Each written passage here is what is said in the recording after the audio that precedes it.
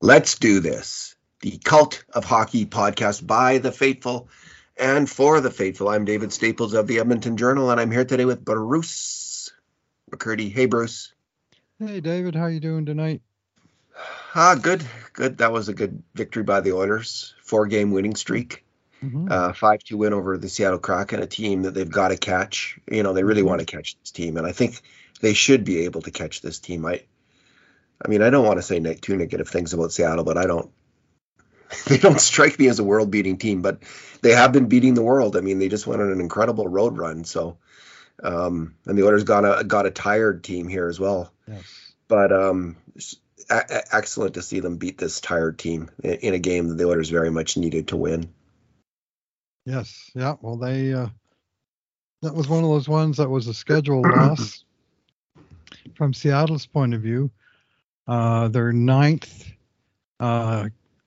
game in 15 days in eight different cities, where the only city that was the same was Edmonton, where they started and finished that ridiculous road trip, because they had a 7-game road trip. They went home and they played one game, and then they went right back on the road the very next day to play Edmonton. That's brutal. That happened to the if Oilers. That happened to the Oilers, I would be screaming. It did happen to them earlier this year. Yeah, and I was screaming. Yeah. I keep a close eye on the schedule and when it's unfair. Well, this one was kind of unfair to the Kraken, but so it goes. You still have to take advantage of those. And when I scream the most is when the Oilers get a team at a disadvantage and then don't take advantage. Indeed. Tonight they did, and they were full value for the 2 points and gaining 2 points on Seattle. They're still 3 behind, and Seattle's got 2 in hand. So catching them is not going to be any easy feat. But looks like the Oilers are starting to get their stuff together. There's lots of time to catch teams. I mean, the season's just barely half over. So, I mean, the Oilers are at 46 games. So there's 36 games left for them. And that's a lot of games. A lot of hockey left. Bruce, let's do 2 good things each. 2 good things, 2 bad things, and 2 numbers. 2 good things each because it was a big Oilers win. What's your first good thing? Yeah, my good thing, number 1, is Foegele and the Foot Soldiers. I thought the down the lineup boys really brought it tonight, and not only that did they bring it, they actually got rewarded on about 1/5 of their chances that they were actually able to bury. Or in the case of Warren Foegele, 1/6 of his chances, which he had several really good ones. He had 6 shots on net in this game by driving really hard to the net for a 2-shot barrage late in the first, coming out of the corner. The rebound was a really good save by Martin Jones. He got a breakaway by getting behind the defense and skating. He kind of deked himself on that play a little bit, I thought. But then in the second, he got down and dirty in front of the Seattle net and pounded away at a rebound, and from the seat of his pants, he was finally able to lift a shot off the ice when he wasn't standing on his skates. Everything else he had was right on the ice, and Jones just sealed the ice off. But he got that one up pretty good, and it's kind of a comical goal.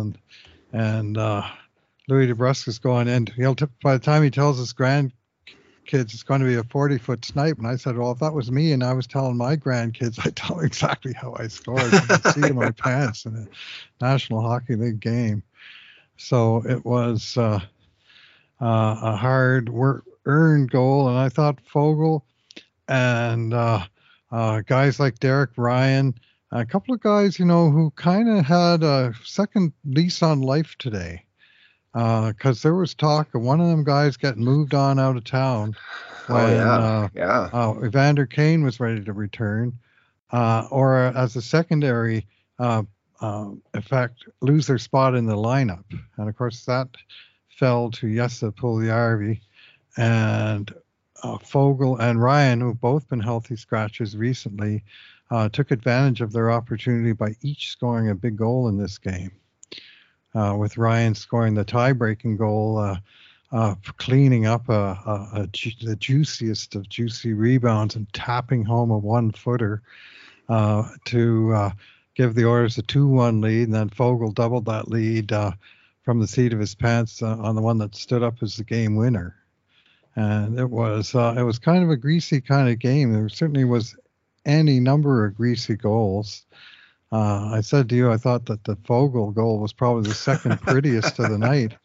And even Yeah. McDavid's sort of end-to-end beauty, there's a little bit of taint to that one, too, in the sense that Hyman and the defenseman Justin Schultz clashed skates at the blue line. I think the refs got it right. I think it was Hyman was just holding his ground and Schultz kind of backed into him and tripped over him. But sometimes they call that. But I just saw it as, I watched closely to see if Hyman moved his foot in any way to trip him, and he didn't.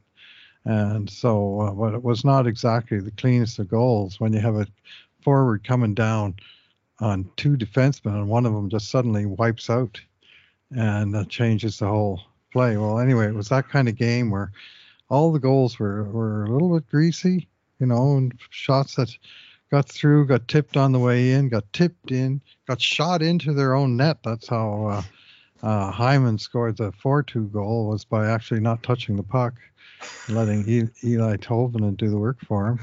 That was so sweet. That was such a great moment in the game because the Oilers just needed a goal right after that horrible goal on Jack Campbell. But man, they needed that. Yeah. They got that break right back, and there was not much doubt after that they were in the ascendant. They put it away. So shout out to those guys, and including on that list Ryan McLeod and Dylan Holloway, both of whom I thought had really fine games for Edmonton tonight. And the third and fourth, well, the bottom five, I guess you could call them, played pretty darn well in this game. They really did, Bruce. I guess the Nugent Hopkins line. What was that? The third line, the second line? It's even hard to know, eh? The lines are so. They were listed second. Of course, the stacked line is number one. Yeah. And then the Nuge is generally going to get listed ahead of McLeod, and then the fourth line has got two players on it. So the goal, the fifth goal of the game was the prettiest goal of the game. It's all nice, and that was the McLeod goal, because I just thought from beginning to end it was a fantastic goal. Philip Broberry did what a defenseman is supposed to do, going back into his own end. He shoulder checked. He checked over his shoulder, and then as soon as he touched it, he fired it right up the boards where a guy was waiting, because he knew he was waiting there. And Holloway made a very nice back pass. Then he controlled the puck, whipped it back to McLeod, who was cranking it up and charged up the ice, put it over to Hyman, who takes it into the corner. And by then, both McLeod and Holloway are going to the net, and Hyman picks out Holloway with an excellent pass. Holloway puts it off the post, and McLeod puts in the rebound. That was a fantastic. That was like Showtime goal, a fast break, and a slam dunk at the end. So those are two of the players that you're talking about, unheralded unheralded forwards, in Holloway and McLeod. Bruce, it'll be difficult. I think Puljujarvi's actually. He's been inconsistent this year. He's been considerably weaker than last year, according to the way we chart the games. Yep. He's been about half as effective as last year, if that. He was highly effective last year. That said, he was highly effective last year. Hasn't got it going on, but he's been inconsistent. He's had good games. He's had bad games. He's looked to me more confident at times, making plays with the puck recently. So I wasn't surprised to see him out. I wouldn't have been surprised if he had been waived, if they had gone that route. Or actually, I would have been surprised if they had waived Puljujarvi. I wouldn't have been surprised with the other two guys. But anyway, we'll see what happens. They've got, as they say on the broadcast, internal competition for the jobs now, which is actually really huge. I mean, people really do have to apply themselves and work hard, and otherwise they're not going to be in the lineup. So we'll see what we'll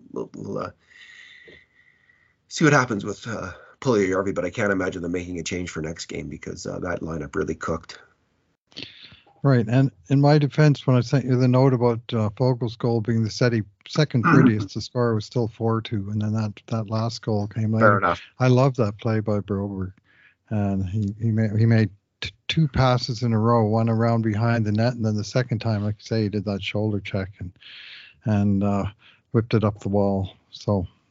He's looking slick, Bruce. He's looking Clefbaum-esque, dare I say, out there. All right, my first good thing is it is Seattle. You never know who's going to win at the start. It's indeterminate, and Seattle came out and they got an early power play goal, and it's looking bad for the Oilers. Foegele then, Fogel's he had 5 grade A shots, Bruce. All of them were 5 alarm shots, which means that they're 33%ers, like right in tight and excellent shots. Anyway, he had his first foray and was stymied. But the Oilers are down 1 early in the game. If they get down another, like that's really hard for any team to come back from 2 goals in the NHL. So they got to get the next goal. And Connor McDavid had a kind of a weird start to the game. He had been part of the general kind of lack of cohesion, out of syncness on the team. He had been muffing offensive plays. He had muffed a couple of them where plays where you think he's just going to slice the other team wide open, and he failed to do so.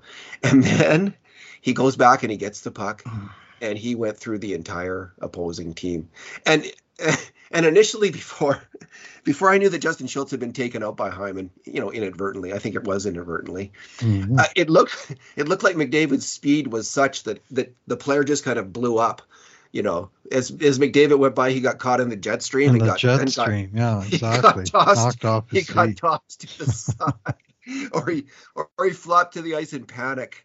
It looked like one of those two things. Now we know why Justin Schultz wiped out. I mean, Hyman did take him out. But that was a fantastic rush by Connor McDavid. And his shot was equally fantastic. He is just he's such a pleasure to watch. And that goal reminded us all of exactly what he brings just about night in, night out. There's maybe 1 in 10 games where he's a bit off, but what a player. Yeah, he likes. I mean, that was his only point of the game, as happenstance had it. He rang one off the post. The unassisted goal by Hyman that Tolvanen poked in was actually, he was set up right in the slot by Draisaitl and McDavid. But they wound up. I thought they might get a hometown discount on that one, but didn't happen. But they were. I thought the first 2 power plays were terrible, to be honest. They were. And then the third one, they really dialed it up, but they couldn't get it in. But the first one in particular was just brutal. They were just out of sync for the entire 2 minutes. And it was, I was wondering if this hometown arena, so something in the water here or something I heard. And because they didn't look anything like, for maybe the first 5 minutes of the game, they didn't look anything like the team that had won those 3 straight road games. And then McDavid got that one, and from there on, it was game on. And this game, it was a hell of a battle. The physicality in this game was really intense, and look at that, hits 43-36 for Seattle, and it was heavy going in all areas of the ice, and players taking it back and giving back some more, and it was some pretty rugged going there. Seattle didn't go down without a fight. They didn't have a whole lot of juice, but they sure didn't just roll over. No. So Bruce, it was a battle. Let me do my second good thing here, because it's in chronological order, because I think one of the things that turned around this game was the defensive play of Leon Draisaitl.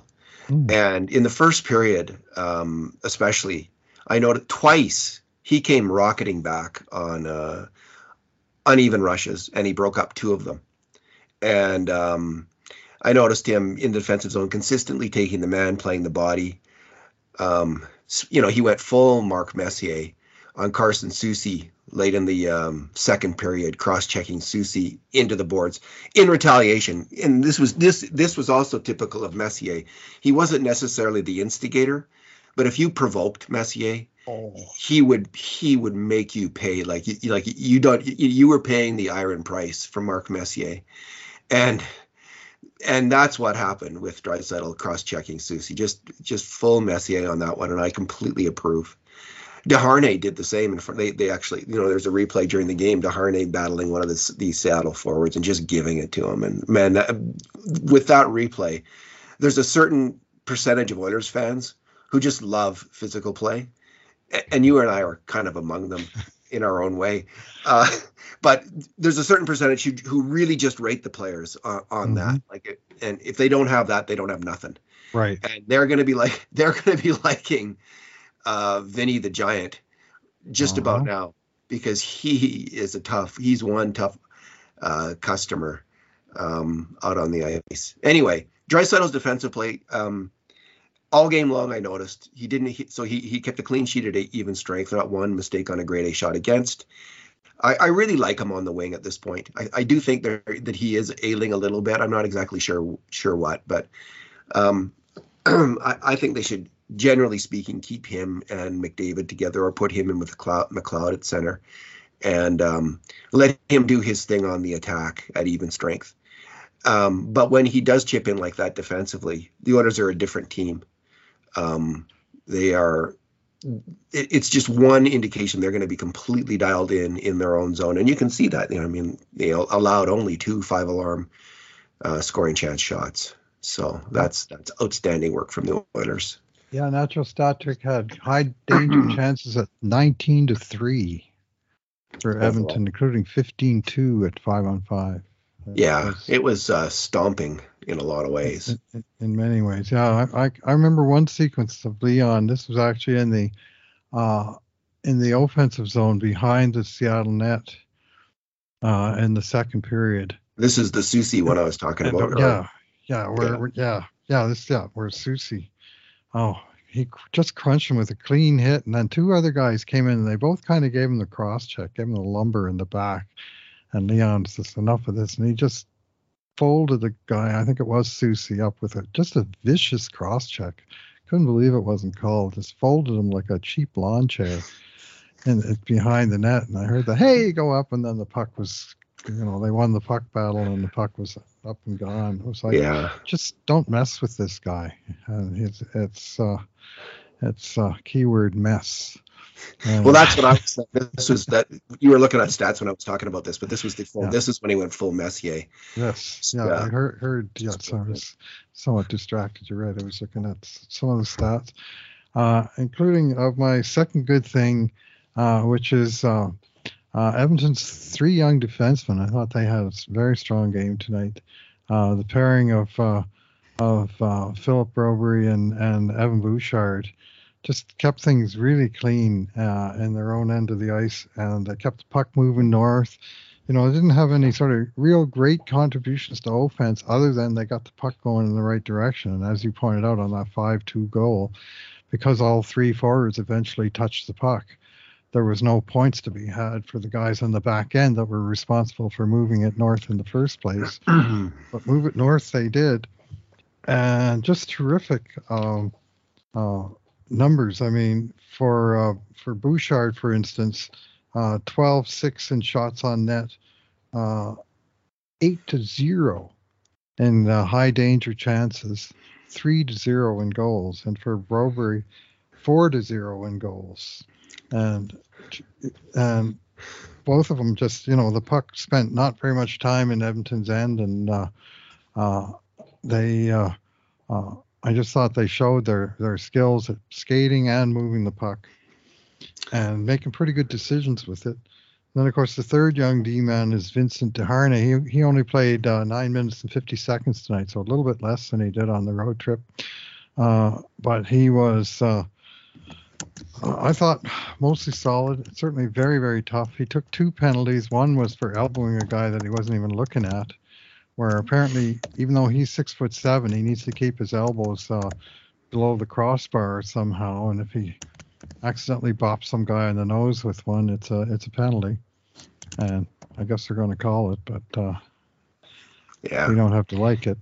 But the other one, where the guy was going right to the net, and he just chopped him and took the scoring chance away. And I'd take that penalty 10 times out of 10, where the guy was fairly likely to score, more likely to score than the power play was. And at that point in the game, the only thing you really don't want to have is a quick goal, right? If they take a power play and it takes them 30 or 45 seconds to score, well, the clock was winding down and not all that extra time. In the end, they didn't score at all, but I didn't mind that. But I just liked his I like his mental approach to the game. I mean, that replay they showed of him doing the eyes around, did you see that? When he was just switching his, like he was pretending it was a game, and he was just had his eyes going in all these different directions. And at the end of it, the puck came to his stick, and he visualized us receiving and making a pass. And I thought, there's a guy who's really got his head in the game, and it shows. Like during the game, like he seems to be aware of where people are, where his opponents are, and tonight he even earned I won't call it a cheap assist, but he fired a shot from outside into a screen. It got deflected. The goalie couldn't handle the rebound, and there you go. And I think that's his second point already. Yeah, so that was a semi-Californian, Bruce. And Bouchard, I want to highlight one offensive play that he made, because that critical third goal by Foegele that he scored from his back, slamming in the net. It only came about, like, he made a great play, but Draisaitl made a great cross ice pass to Hyman as part of the virtuous cycle. But the key pass was the first one. Bouchard got the puck at his own blue line and just zipped the puck diagonally, cross ice, blue line to blue line, defensive blue line to offensive blue line to Draisaitl, and that's when Draisaitl broke in. If Bouchard doesn't have his head up, doesn't make that execute that fine pass, there's no goal there. So that's Evan Bouchard at his best. And I know, like, I've heard things like Evan Bouchard's had a rotten season, Evan Bouchard this. Bruce, I don't buy that in the least. I just reject that analysis of Bouchard. I think his offensive play this year has been really strong. He has been exceptional moving the puck. He's been the best puck moving the defenseman the Oilers have had in a long time moving the puck this year. And I think a lot of that is wiped out because he has been defensively inconsistent and has had he's had a really bad stretch. Not right now, but just a while ago. He was on he was at a bad stretch. He started off strong, though. People forget that. First 10 games, Evan Bouchard was strong both ways. He had a bad stretch on defense. So, yeah, you can say that he's needs to get better on defense, and he is. But he's their best puck-moving defenseman they've had in years. And if you don't see that, I just think, well, just maybe I would suggest watch a little closer because that's what we are seeing with him in terms of his major contributions to grade A chances. He's the highest level we've seen in a long time. So it was he who sent the perfect stretch pass to Foegele for the clear-cut breakaway in the last minute of the first period. That's right. That was a beautiful pass by Bush there. He's gone 24 games without a goal, which continues to befuddle me. Like, to me, he's a defenseman who should score a lot of goals, as in double-digit every year. And this year he went 20 without. He got 3 in 2 games, and now he's got another 24, and he's still stuck on 3. And I keep expecting him to unleash that Bush bomb, and it's part of the game, his game, that's a little bit in remission. He's not getting the shots through. He's not picking corners with it. But his game is coming on. He just need, like last year, he needed the veteran presence of Duncan Keith to settle him down. This year, he needed the veteran presence of Philip Broberg to settle him down. It sure seems to be working. There's nothing like playing with an old Swede, Put him up there with Lars-Erik Schuberg and see how that goes. Yeah. So that's what they've done. There's a mandatory 70s sports reference for everyone. There you go. There we go. What a player he was. What a player he was. Yeah, and now Evan Bouchard's just -5 all of a sudden, right? Like he had been getting into pretty ugly territory there for a while. But we'll see tonight. That'll help him. I think he was 6-4-1 against in the first two California games. I don't even know how he ended up the road trip, but even in LA, he was on for I think all 3 Oilers goals in that game. And so that's starting to level out, regress to the meat. This pair is ripping it up, is the truth. Like, they're really doing well. And we'll see, I think I said maybe last podcast or one before that, we'll see if this can continue, right? We got to see this consistently for not just 3-4 games, but 15, 20, 30 games. Like Keith and Bouchard went on that run. So that's what we're going to need to see from these guys. Can they keep that up night in, night out and that's the challenge for them. Bruce, what is your bad thing? Yeah, I'm going to go. I didn't see too many bad things that I hated on the ice tonight. A couple, I guess, obvious things, and you'll talk of one of them. My bad thing is the condition of Kailer Yamamoto, and in one sense, his latest injury has come at a somewhat convenient time for Ken Holland, in that it solved his big headache of how would he get Evander Kane back into the lineup, and by being able to put Yamamoto on long-term injured reserve, which he's done. And of course, we don't know much about the injury and whether it's truly long-term in nature, but clearly he was going to be out for a while. He wasn't feeling right at morning skate on Friday at San Jose. They pulled him from that game. They pulled him from the next game. He was off the ice for yesterday's practice. And unfortunately, it has all the earmarks of the dreaded concussion-like symptoms. Yeah. And this is a guy who I'm not sure it's ever documented that he's been concussed. He took a wicked headshot in the Colorado series, missed the last 2 games of that series. And this year he got tripped into the boards during one of the preseason games, missed the first game of the season. And that was a point where the Oilers only had 21 men on their roster, and they actually went short a man in the first game. So, he was hurting. And then he, to my estimation, forced himself back in the lineup because they only had 12 forwards on that short roster. And as coincidence has it, the game that Kane got hurt was the game that both Kane and Yamamoto went out of action, because the Oilers called up both Costin and Janmark when Kane got, and they got a little bit of cap flexibility. And all of a sudden there was an extra forward. Before you knew it, Yamamoto was sitting out, and then eventually I think he did spend time on IR.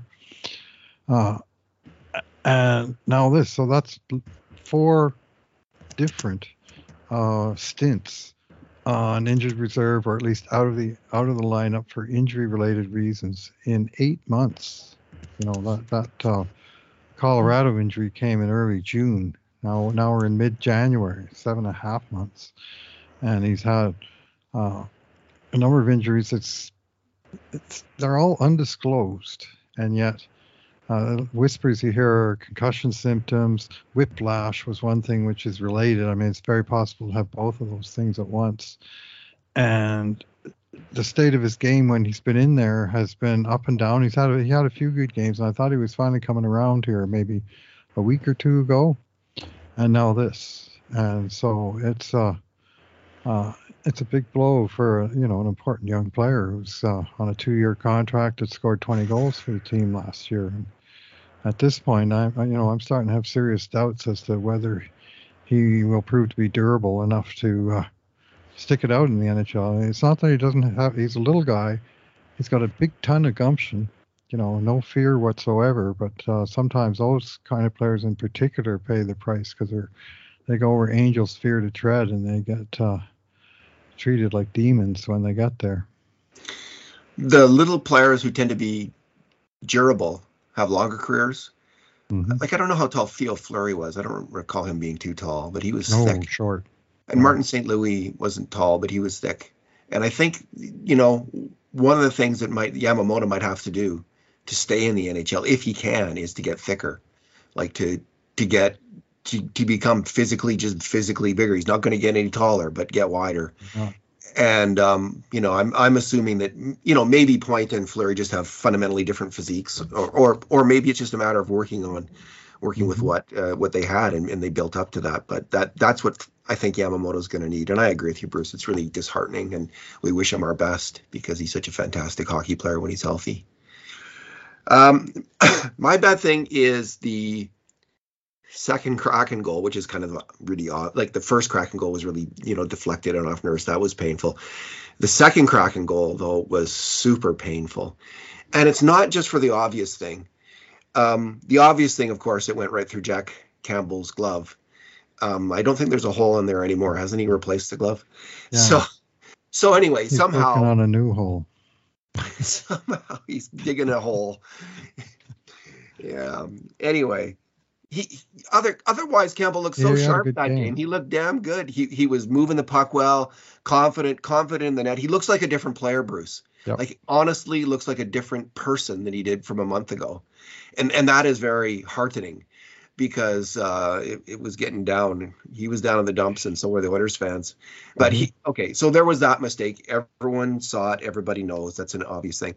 The play that I didn't actually, the play that I noticed, and I mean, obviously, it wasn't as bad, but there's no goal if Brett Kulak doesn't make the wrong decision. The Oilers are up 3-1 in this game against a tough rival.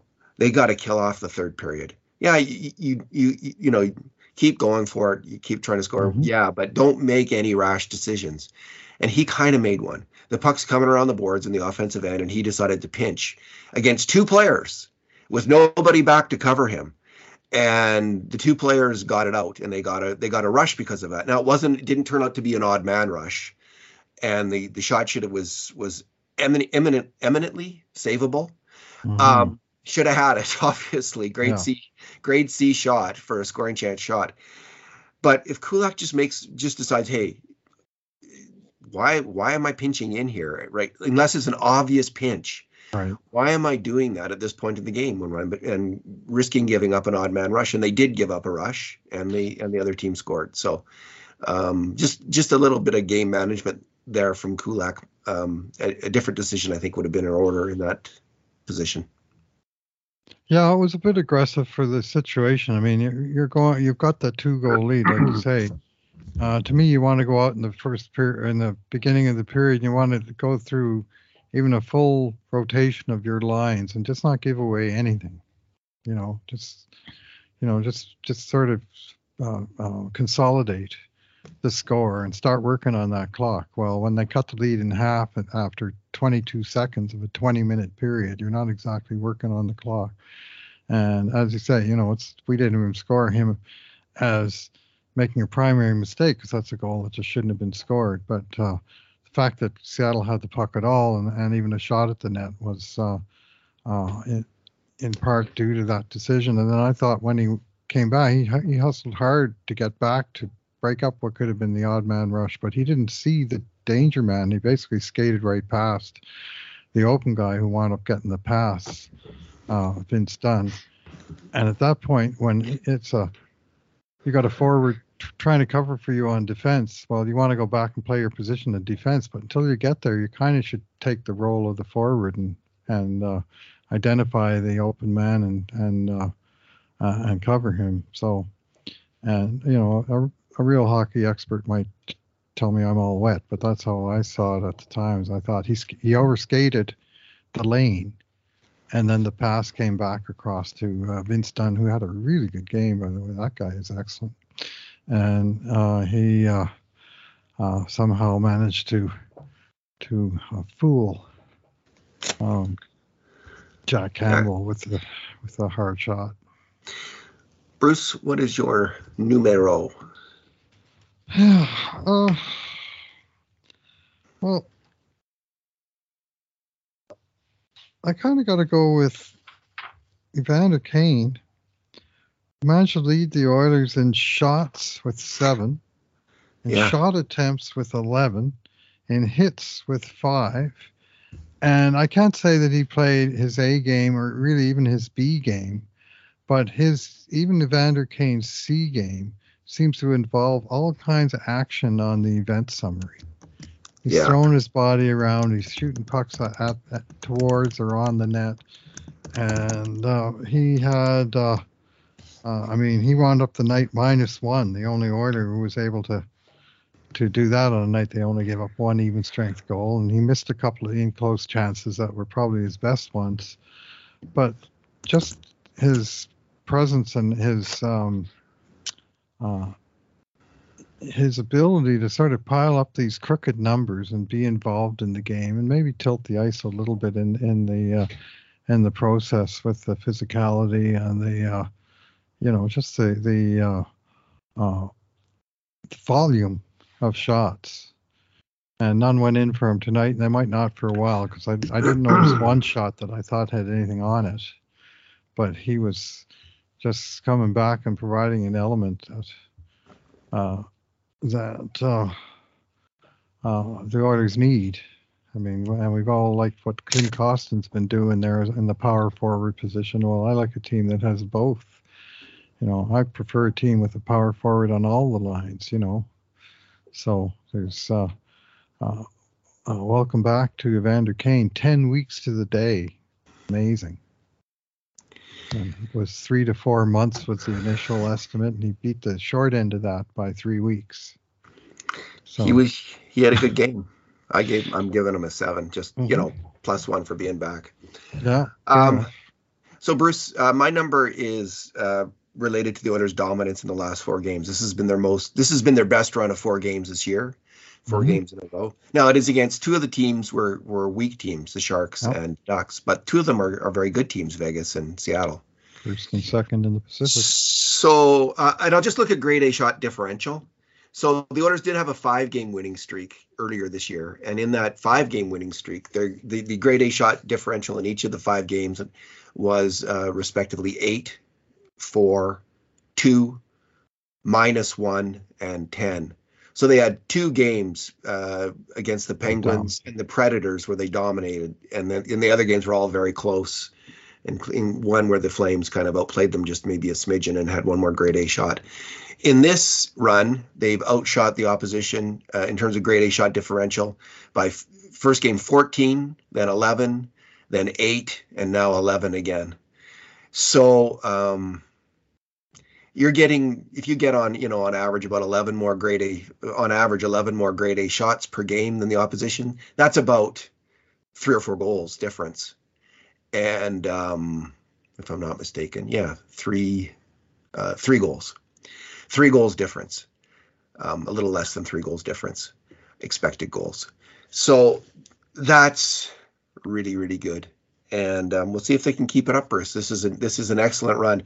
I note that people were starting to compare the year that Woodcroft was having with the Oilers to the year that Tippett had last year in the first part of the season, where the team just had no traction and was giving up a lot of chances, and one bad thing after another was happening to them, and they were kind of treading water. Now, Tippett didn't get the chance to turn that around because he was fired and Woodcroft came in. But Woodcroft, it looks like, Bruce, at least in the short term, Woodcroft and his players, got to stress that as well, and his players have turned things around. And they have really, really tightened things down defensively. They have really started to thwart the other team on the attack. And that's fantastic. I've been saying all year long, there's one thing that keeps the Edmonton Oilers team from being a great hockey team, a Stanley Cup contending team, and that's their defensive focus and intensity. And we have seen that in the last 4 games, and they won them all, and they've deserved to win them all. So keep it up, Oilers. Good work. Yeah, well, this is just for counterpoint, like I often do. I'll cite you the numbers from Natural Stat Trick. And they have in that same 4-game span, of course, the Oilers 4-0-0 with 1,000 points percentage. And they've outshot the other teams 165 to 109, so 60.2% of the shots. 69 to 31 in high danger chances, so 69% of the high danger chances. Simple math for that one.